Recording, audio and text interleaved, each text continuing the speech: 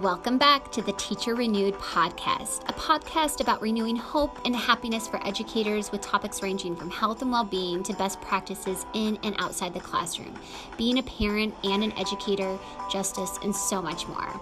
I was one of the many teachers who left the classroom due to burnout. I thought I would be a teacher for life and found myself walking away from a career I loved. I want to get in front of this and talk candidly about ways in which we as a community can support the health, well-being, and development of educators, especially teachers who are feeling the burn and are questioning if they made the right career choice. Trust me, you did. Let's get started.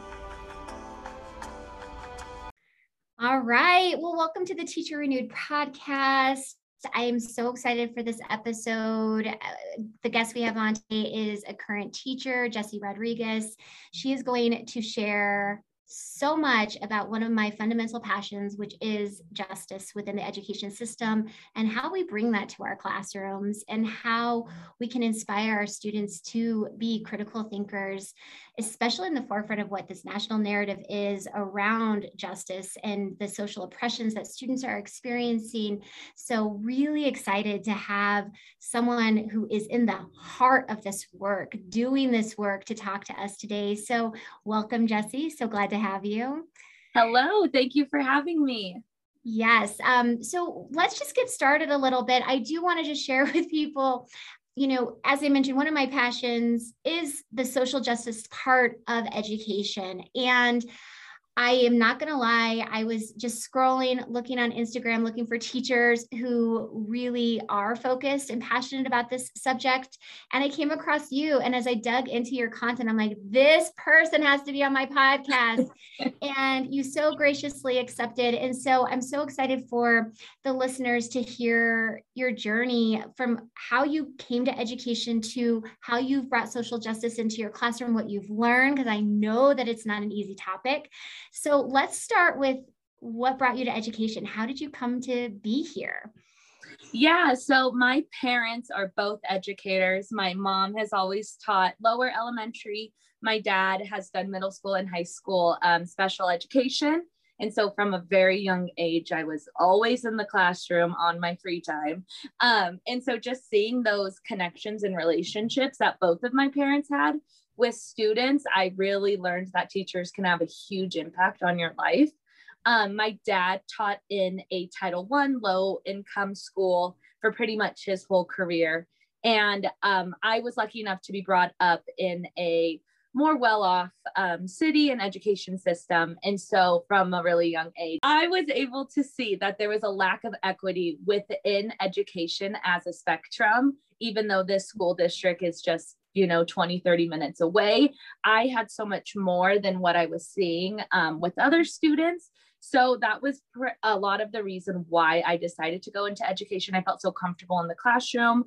And just seeing my dad, the way he was with his students, his older students, I could tell he was really making an impact on their lives. And it meant a lot to me. And so I wanted to do the same thing that both of my parents were doing. And they both were just so passionate about what they were doing. And I wanted to be passionate about something like that as well. So then I grew up in LA, California, went to school in Northern Arizona University. When I graduated from there, I started teaching in downtown Phoenix at a Title I school, majority of Hispanic students, Native Americans, with a low population of African American. So when I was working there, I learned a lot about trauma that students go through, secondhand trauma that is put on teachers. And it just really opened my eyes to see that there was a lot of stuff that needs to be done in education to help make these students be successful. That is kind of also when I started focusing a lot on my own mental health, graduating from college, moving to a new city, starting new things in your life was kind of when my mental health took a plunge. And so I started doing things such as mindfulness, just taking better care of myself. And I started bringing what I learned into my classroom, which really showed a difference in my students' behavior and the way they viewed school. After that, I moved to Minneapolis, Minnesota in the summer of 2020. And I ended up teaching in a school that was actually in the community of where George Floyd was murdered. This had a huge impact on not only my school, but my students, especially. This school was majority Black students, and a couple Hispanics, but mainly Black. And so that was a huge eye opener for me, seeing what these students were going through. My students were so confused. They were sad. At times they had protests going on in front of their houses. I had a student whose house was being burned down because they lived on top of a store. And so just seeing how they were affected by that really got me into the whole social justice part of education, knowing that I need to talk about this because they're able to see everything, whether it's on the news, outside, or just social media. They're are having all of these huge events happening in front of them with no one or nowhere to talk about it and ask questions. And so I decided I was going to be that person. And luckily enough, I had a very supportive school that time in Minneapolis that allowed me to do this work in my classroom. That was last year. This year, I am teaching 5th grade north of Minneapolis, where my entire dynamic of students have switched. I've gone from low income to high income students, a very affluent school, mainly Caucasian students with a couple of students of color. So this has been a very different transition for me. I'm learning a lot. And I am trying to continue to do the work that I did last year in my classroom, but there has had to be some obstacles that I am learning and figuring out, just making sure that I am able to provide my students the education I believe they deserve, but then also respecting and finding that line of social justice in the classroom when it comes to admin and parents. So that's just kind of been my journey. I am currently in a class right now that was put on by my district. It's called Cultural Proficiency. And so we are actually learning how to bring that into our classrooms. And so that has been really great. But yep, that's about where I am right now. That is an incredible journey. And when I think about it, what year in teaching are you? I'm a 4th year. You've done all of this in 4 years. Yes. That says a lot about who you are and the type of person you are. I wish that I had had the mental wherewithal to be doing this work. When I was in my 4th year of teaching, it was a really good year, but we were very much focused on reading, writing, and math.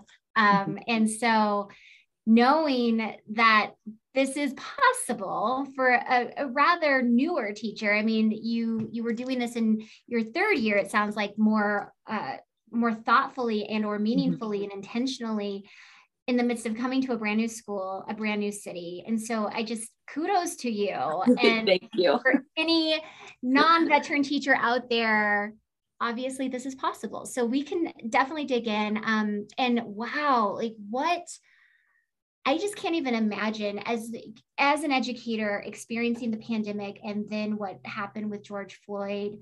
I just cannot imagine what that would have been like to be a new person in this city experiencing that. So can you talk a little bit more about like, okay, when it happened, you're starting at a new school, and yeah, talk us through like what ignited that, and then what tools did you use to say, I can do this and I can do it meaningfully? Yeah. So like I said, I had a really wonderful admin. And we actually had our first staff meeting.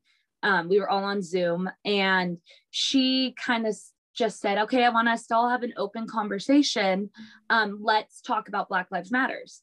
And as a staff, no one said anything. No one unmuted, everyone just kind of stared at each other. And again, all the educators were mainly white as well. I was like one of the 2 educators that are educators of color. I am Hispanic and Native American. And so, it's always kind of weird when you're surrounded with a bunch of teachers who are Caucasian while you're not, and you're starting to talk about I can't say race. that I've experienced that because I'm on the other side, but I hate the marginalization of that. And that's another conversation that we can have another day about the fact that we need to have more diverse teaching force. But anyway, I really appreciate you going through this, and keep going. I'm sorry I interrupted, but no, I'll acknowledge my whiteness and the fact that I am the majority of, I'm a white female educator. Like I'm sitting in this majority that definitely needs to change our own narrative and our own thinking in so many ways. Yeah. So we were all just kind of sitting there and no one said anything. And my principal went back on Zoom and was like, you guys, we had this huge tragedy happen in our city. How are we going to be able to talk about this with our students if we can't even talk about this as a staff? And I don't know what happened, but just in that moment, I had like a light bulb, and I was like, she's so right. Like, this is what I meant to do. Like this, like I'm here for a reason across the country from where I grew up in this moment. So like, yeah, let's do this. Let's talk about it. So I actually unmuted and I was just like, hi, like I'm new, like introducing myself, and pretty much just said, I'm not Black. I am not white. And I said, and I'm going to be honest, this is a really tough conversation for me, but I don't know where to start. And my principal was just like, you know, like, thank you for talking, but just saying that like started bringing up the conversation. And it was really great to like hear from everyone else as well, that they were just as nervous as I was to bring in these topics into our classroom.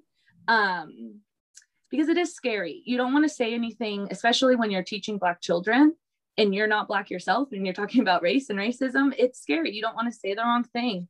And you also don't want to make class just be about that. Think that that's the most important or unique thing about them, you know? And so it's like finding that balance of supporting them and being there for them and allowing them to talk about their feelings and their emotions, but then also letting them know that that's not all they are.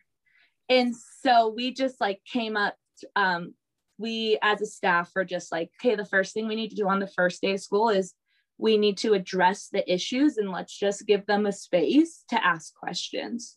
And so that's kind of where my journey began. I was very like open with them, telling them like, let's talk about this. And I was like, what do we know? What do we not know? And it started out very, very, very small. You know, we'd have like maybe a 5-minute conversation, 10-minute, but after the trust was built with those relationships with me and them with each other, we then were able to really talk about how these things are making us feel or them feel as 9 and 10-year-olds. And then we came up with solutions on like what the world could do. But not only that, I think the most important thing that when having these conversations is providing them the tools to help them process those emotions. And so from day one, a big thing I do is mindfulness. Just starting out with like a 1-minute meditation, focusing on an emotion, focusing on a feeling, and then giving that feeling a name, and then finding a strategy for that feeling to help you cope with it.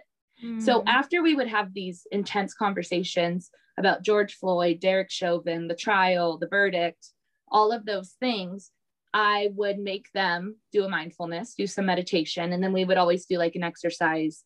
There was one day where I had a girl that was just so angry, and she was like, Miss Rodriguez, like, and she's like a 9 or 10-year-old. She's 9. Yeah. Oh my God. She's like, Miss Rodriguez, I don't know what to do. I am so mad. And she's like, I just want to punch someone. And I was like, okay, well, what can we do about it? Like, what's a healthy way for us to get that feeling of punching someone, but not actually punch someone? So as a class, we like scribbled on a bunch of pieces of paper, and then we like ripped it up and we like threw it in the trash can. And, you know, just like, I know it seems so silly, but I think we forget that these kids can have these huge emotions, and the way that these emotions come out are in their behaviors. And so if we are expecting them to talk about these huge issues, we need to give them a way to let out those emotions. So you had mentioned that, you know, mindfulness in yourself is something that you've really been thoughtful of and then implemented in your classroom. How did you get to that place of being comfortable implementing it into your classroom? Because I know a lot of people are not. and it's just like, I'm going to put on a meditation, but I feel like there is a journey to invest our students in that. And so can you talk a little about that? And then we can go into, because it sounds like the trust and the mindfulness was where, in order to process these very heavy issues, was like at the crux of like how you could process this. So yeah, can you talk a little about the introduction of mindfulness in your classroom and just like, yeah, how do you do it? Yeah. So I would say, so the first thing that got me into mindfulness is when I started teaching, I couldn't sleep. Like sleep was just not an option for my body. And I started finding these meditations on YouTube. And I came across this one YouTube that was like a 21-day challenge for students and parents. And I started doing it myself. And I was like, wow, this is actually working. Like I'm feeling better about it. And that Go Noodle website also started putting some meditations on their website. And so at first we would just throw those on and I'd kind of like not know what they meant or what they were supposed to do. But then after I was comfortable with meditating and doing these strategies alone and at home, I felt comfortable enough to share that experience with my students. I would say the one thing about me as an educator is that my students really know the real me. I don't really hold back. I mean, everything I tell them is in an age appropriate way, but I told them, I said, hey, you guys, I haven't been sleeping well, but I've been doing these meditations and they've really helped me. Would you guys like to try them with me? And then of course I had some kids like, I don't sleep either. And I was like, all right, well, let's do this together and maybe we can get back on track. And we would talk about it. We do the meditations like 1 to 3 minutes. Then we'd open our eyes and I'd be like, who felt silly? And they'd all raise their hands. And I'd be like, me too. But like, why do you think I'm doing this? Like, let's really think about it. Had us like focus on our chest and like what we were feeling, like who felt this? And they would like raise their hands and I'd be like, well, what do you think that's trying to tell us? Like, is that our body giving us a warning or like what's going on? And just like having those conversations, but then showing them what it's meant for really started making them interested in it. I can tell you now that I have a lot of students where I can go put on a 5-minute meditation video. I can open my eyes and I'll see all of them doing it. And then we'll talk about it. Someone will be like, my heart was beating really fast. And someone will be like, oh, what's your body trying to tell you? Do you have something going on this afternoon that you might be stuck on? And I'm like, you guys are so awesome. Like the fact that you can like identify what's happening. That took a lot of practice. They did not want to do it at first. They didn't get it. It was silly, but now they crave it. We have to do it every day in our afternoon or it feels like something's off. But so yeah, you stuck with it, even though, I mean, because I think that's like the tried and true thing with education is like, okay, if students are pushing back so heavily, but you knew deep down, this was going to be what's right for them. So we can get through this other very deep stuff. And then now they need it and they know they need it. Yeah. I just didn't feel right about having these conversations, igniting these emotions, and then not giving them a way to deal with it. That didn't seem right to me. It makes so much sense. And so now we're at a place where we can have these conversations.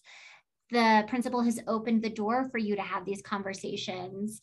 And, I know that part of your own journey is like now starting to train teachers on how to do this well in their classrooms. And so what have you learned and what have you been able to do so that it is even more intentional?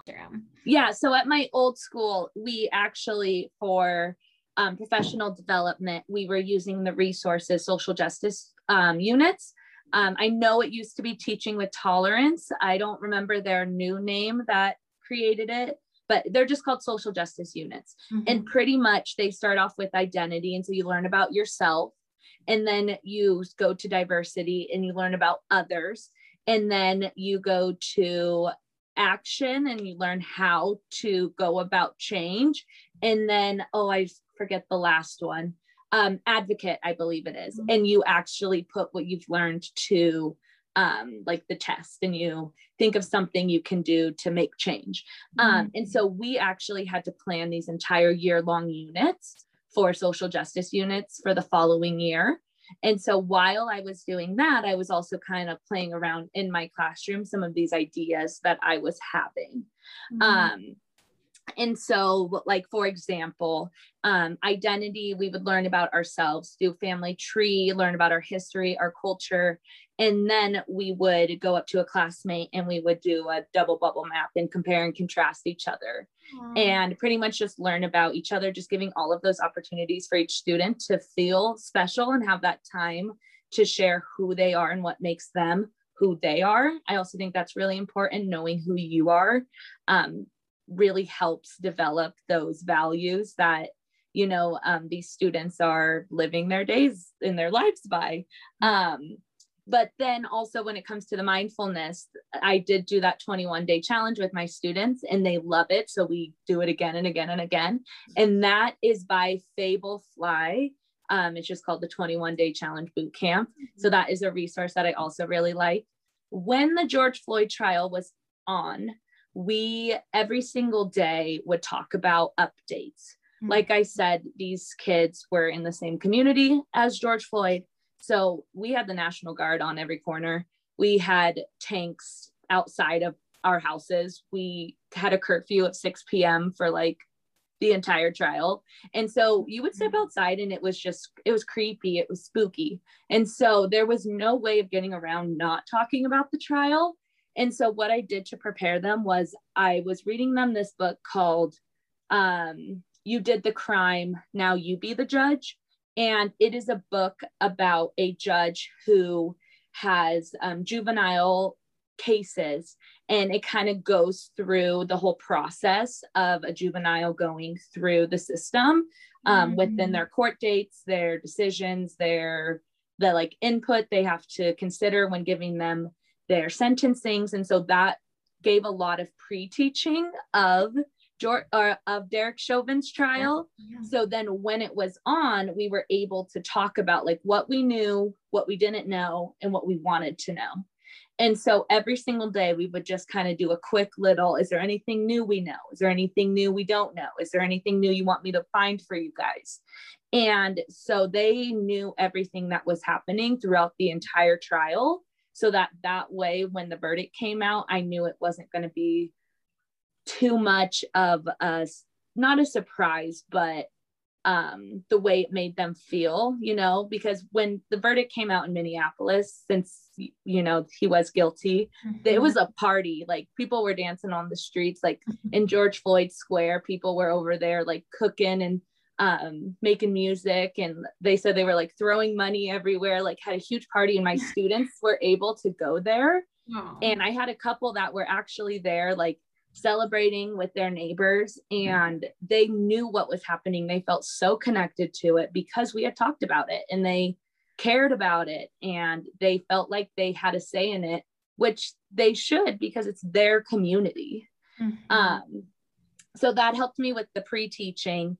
And then so that was kind of my biggest resources that I used that year.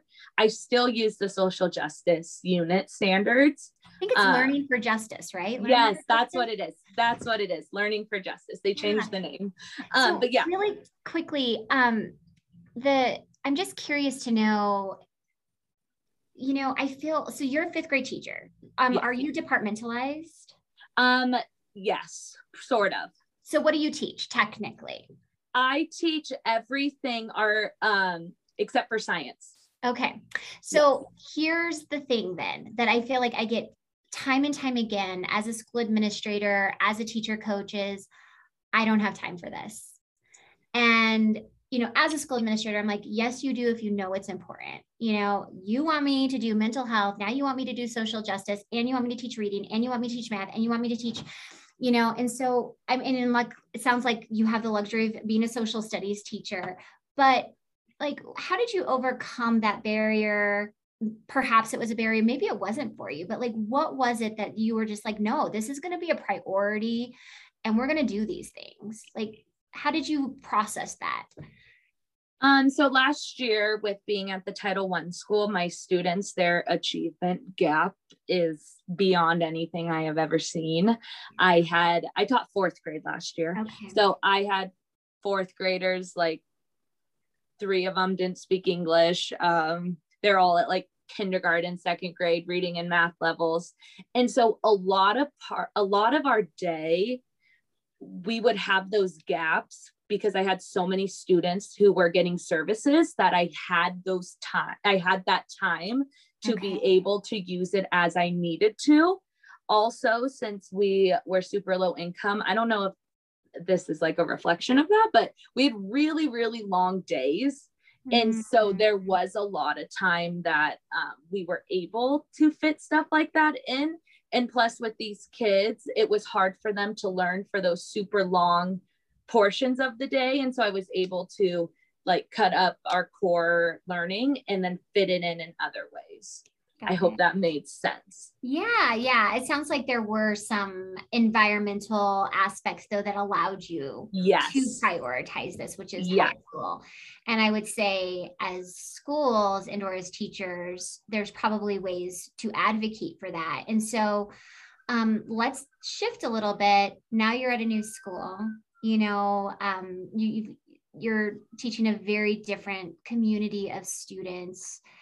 And you know how important this is. And I think one of the things I read was you want your students, I'll actually read it. Like you want to provide your students the tools to be critical thinkers, compassionate, who look at things from different perspectives. And so like, that's your vision as a teacher. So wherever you go, whatever school you're going to be teaching in, that's what you want to bring. So you're bringing this, and now here we are. So can you talk through this process at within a very different context? Yes. And I actually feel like this part of my story is more relatable to educators because I know that there's not a lot of educators whose admin and principals and parents support them bringing social justice into the classroom. And so that is something that I've had to deal with this year, trying to figure out how to appropriately bring this into my classroom with the support of my admin and my parents.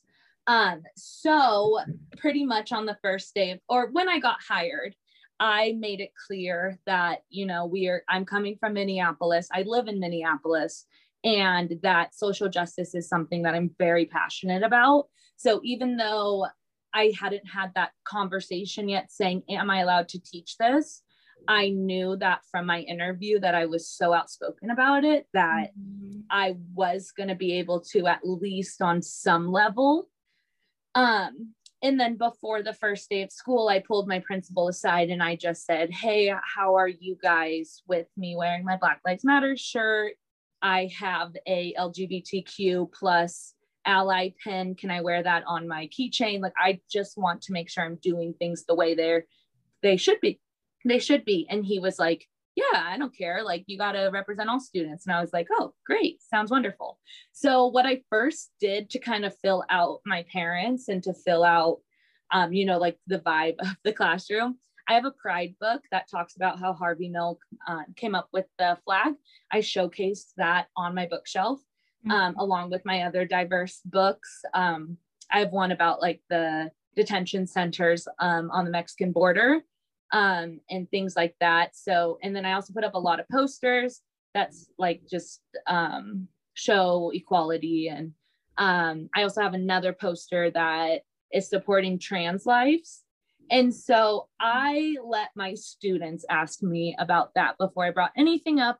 And of course, first day of school, someone goes, Ms. Rodriguez, will you read the Pride book? And I was like, oh my gosh, I'm so nervous, but yep. All right, I'm doing this. And I read it and they loved it and they were super uncomfortable, but also comfortable at the same time. But I feel like that was kind of the first step of realizing that even though this is a complete different demographic of students, that they still crave those conversations about things that are controversial, I would call them. So then after that got me to be able to talk personally about my experience within marginalized groups. I have a brother who is part of the LGBTQ community. And so he allows me to use him as an example a lot of times. And so I talked about him and just like his experience of growing up in a very conservative city and how that made him feel, and just started talking about it. And in that moment, like, it's so crazy once students realize that you support them, that they'll just come up to you and like tell you like, hey, I think I might be blah, blah, blah. I might be this, or thank you. Like, I've never had a teacher who said this before, or I feel so supported by this. So then after that, I knew, okay, well, maybe we can start talking a little bit about George Floyd.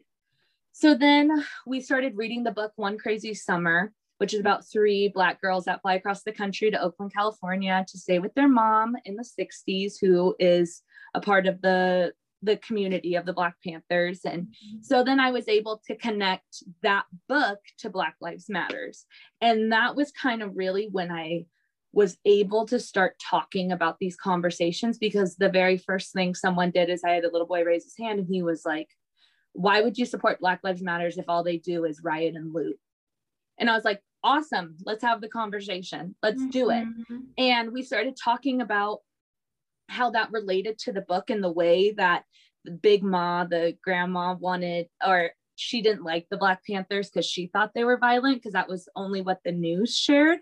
And so we related that back. I said, like, how many of you guys have seen Black Lives Matters being violent on the TV? And they were like, all raised their hand. And I was like, okay, well, do you think that's all they do?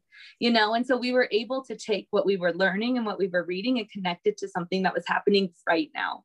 And that was so cool, because I really feel like it was their first like aha moment.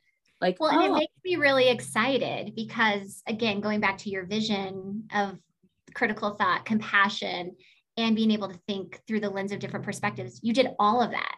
I love it.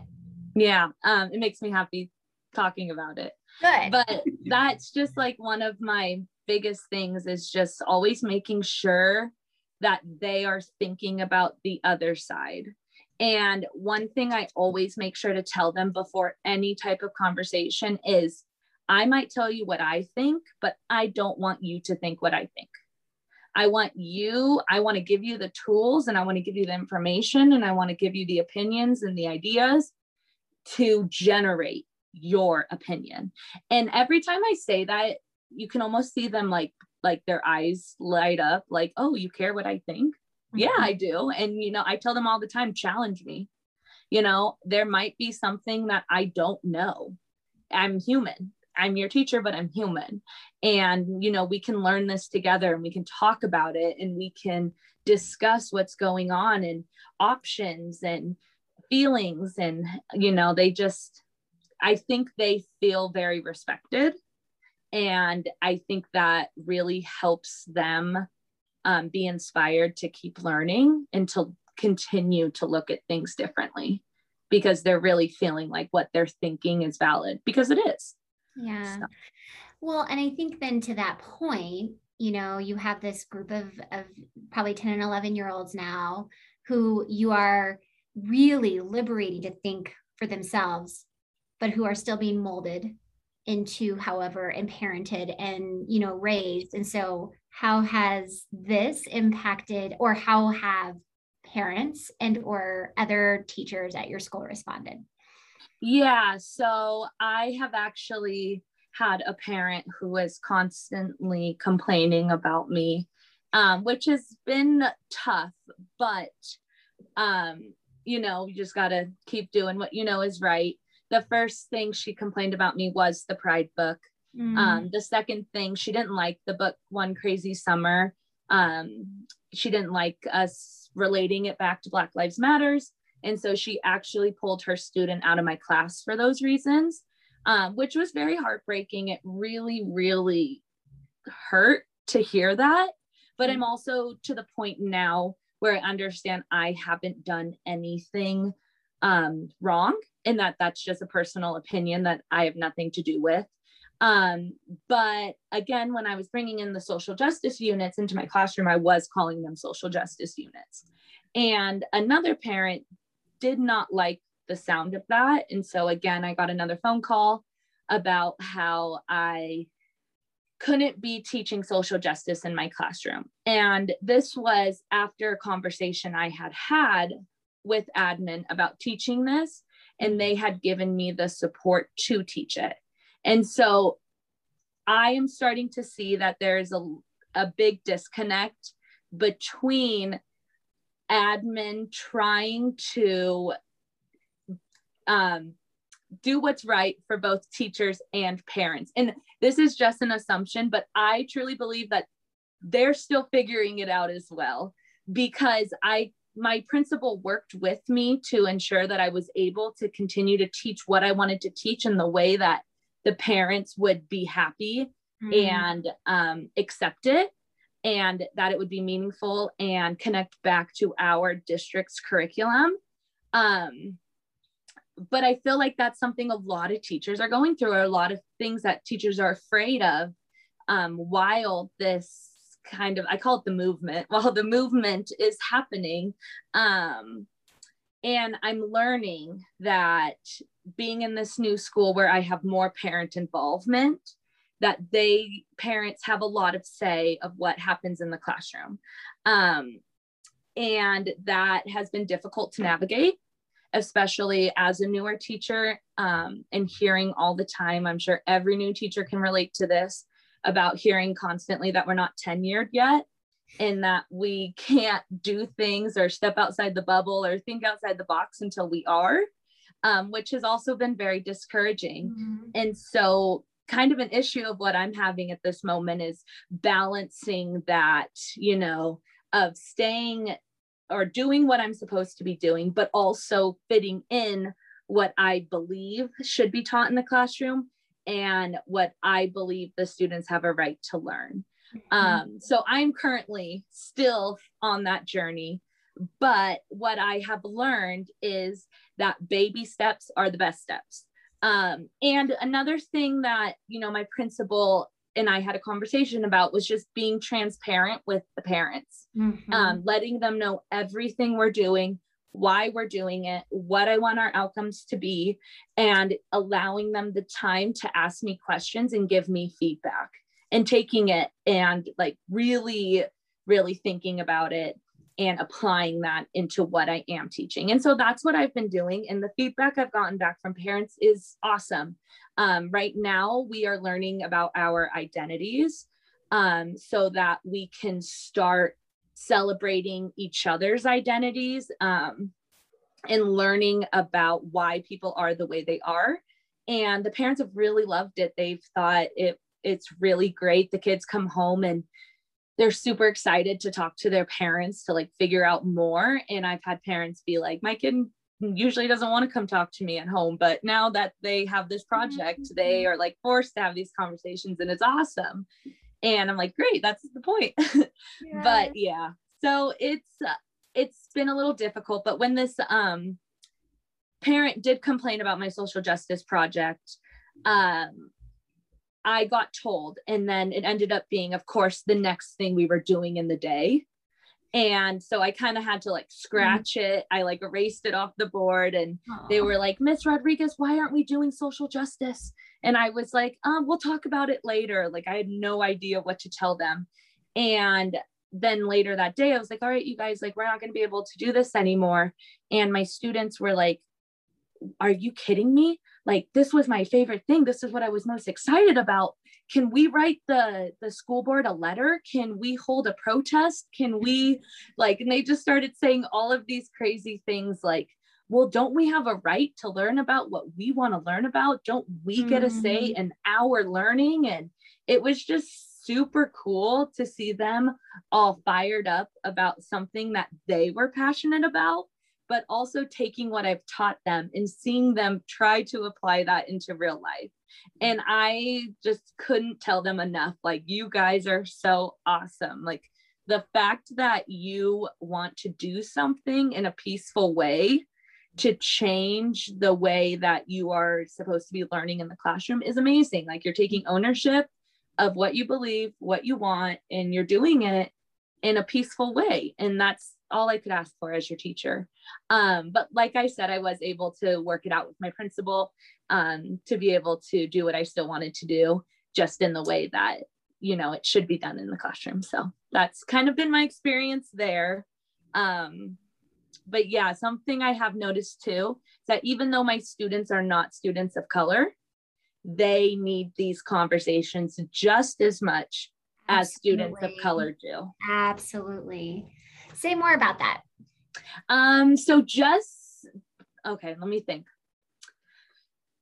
When it comes to my students of color and having these conversations, I am focused more on giving them the confidence to separate between like the color of their skin and how some of the world might see them, and who they are as a person.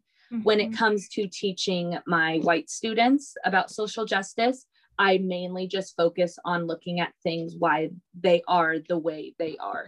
Mm-hmm. Talking about the Native Americans, talking about Christopher Columbus. Like I will still teach Christopher Columbus in my classroom, but I will make sure that my students know that there was Native Americans on the land before them. And we talk about it. We say, well, how do you think the Native Americans felt? And we just do like a 5-minute conversation, and then we move on, and I continue to teach my curriculum the way it's supposed to. Mm-hmm. So just making sure that they are getting all of those little pieces that helps them see why things are the way they are. That's been kind of more of how I'm doing it this year. It's just really taking in all sides of the stories, the way things are, like why things are the way they are. We've been diving a lot into history. We've had a really big discussion on the Kyle Rittenhouse trial, and pretty close to home. Yeah. Yes, and the trial with the murder of Ahmaud Arbery. We had lots of conversations about that, and the Kyle Rittenhouse one was very interesting because, as we know, he was not guilty. And so teaching my students, giving them the information of the trial, and then letting them journal and have conversations about their opinions, and then the verdict coming out, and it kind of being the opposite of what our class collectively thought should happen. It was the opposite of it. That was also another really interesting conversation, because I got to tell them, like, again, do I know all the information in the world that happened to this case? And they were like, no. And I said, even though we might have different opinions, like we still don't know everything. Mm-hmm. We don't know Kyle's whole side. And I don't know. I was just trying to just show them that even though things are the way they are, they don't always end up being justice or the way we feel like things should happen. And that's okay. We can't get stuck on that. We have to move on, and we have to keep fighting and hope that, awareness is being spread. And so that's kind of what we took away from that. But yeah, so just looking at things through different perspectives have kind of been our theme this year. Yeah, I love that. The one last thing that I want to do before we conclude this is kind of rewind a little bit. And one of the things that you had asked, so you have this vision, very clear vision for what you want for your students, and you have a pathway, and the pathway is through looking at things in different ways. It's through the social justice lens. And you had asked your principal, can I do this? Can I, have my keychain? Can I wear my Black Lives Matter shirt? This is a pretty, I don't know how this question will come across, but what if your principal had said no? I have spent a lot of therapy sessions thinking about this question because one of my huge things from last year was I did not want to leave my school because of my students, because I truly felt like they needed me, but I wasn't getting paid enough, and I wasn't getting the support that I needed to be able to be the teacher I wanted to be. And so making the switch into this affluent school of white students was a very hard choice for me to make, because that's just not where I felt like my heart needed to be, even though it's ended up perfect. But yeah, that was one thing. And I kind of came to the conclusion that I can always find a new school. And you have to do what you have to do to get through society and to pay the bills. But at the end of the day, like, that's just 1 year of my life. And, the journey will take you to where you're supposed to be, and to just trust that process and know that no matter where I'm at, that will never change the relationships and the connections I make with my students. And that's all that really matters to me. Love it. Love it. So before we close up, is there just any piece of advice, especially as it relates to, I think, the two bigger themes here, which, I mean, maybe I'm coming with three themes, but like more of, here is my vision, here is what I believe to be true and needs to happen for my students in my classroom. And to get there, mindfulness and social justice, like with all of that kind of umbrella, what piece of advice and or any advice do you have for teachers who are really thinking through that same lens of, I want my kiddos to be critical thinkers and have different perspectives. I want them to be compassionate and mindful. Like, what do you say to those teachers? What should they be doing? Take a deep breath, ask the questions that you want to ask your admin, because I bet there's someone else out there who's thinking the same thing as you.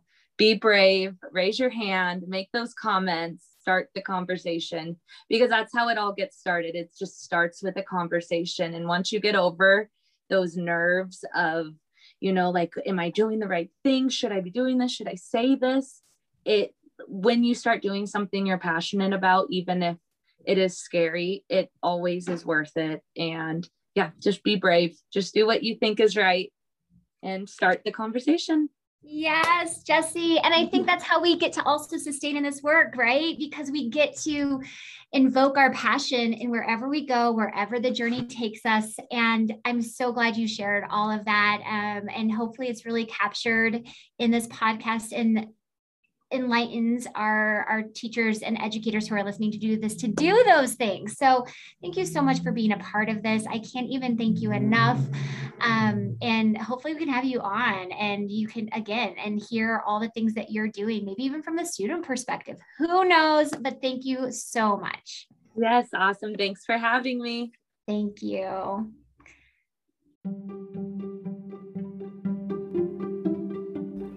Wow, what an amazing guest. Jessie Rodriguez, thank you so much for joining us today. It is hard to believe you are in only your third year of teaching. Here are the takeaways from today. Number one, just as important as mindfulness is in the classroom, if we are to implement it there, we must implement it within ourselves first. Number two, the social issues that are encompassing our nation should be talked about at school, especially if our students are directly impacted.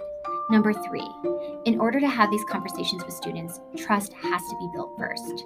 Number four, be comfortable with students knowing the real you. This is how trust is built. Number five, don't just dive into these types of conversations. Baby steps are the best steps. Number six, be transparent with your students' families. And number seven, be brave. If we want to see movement in our classrooms, schools, and education, we have to have courage.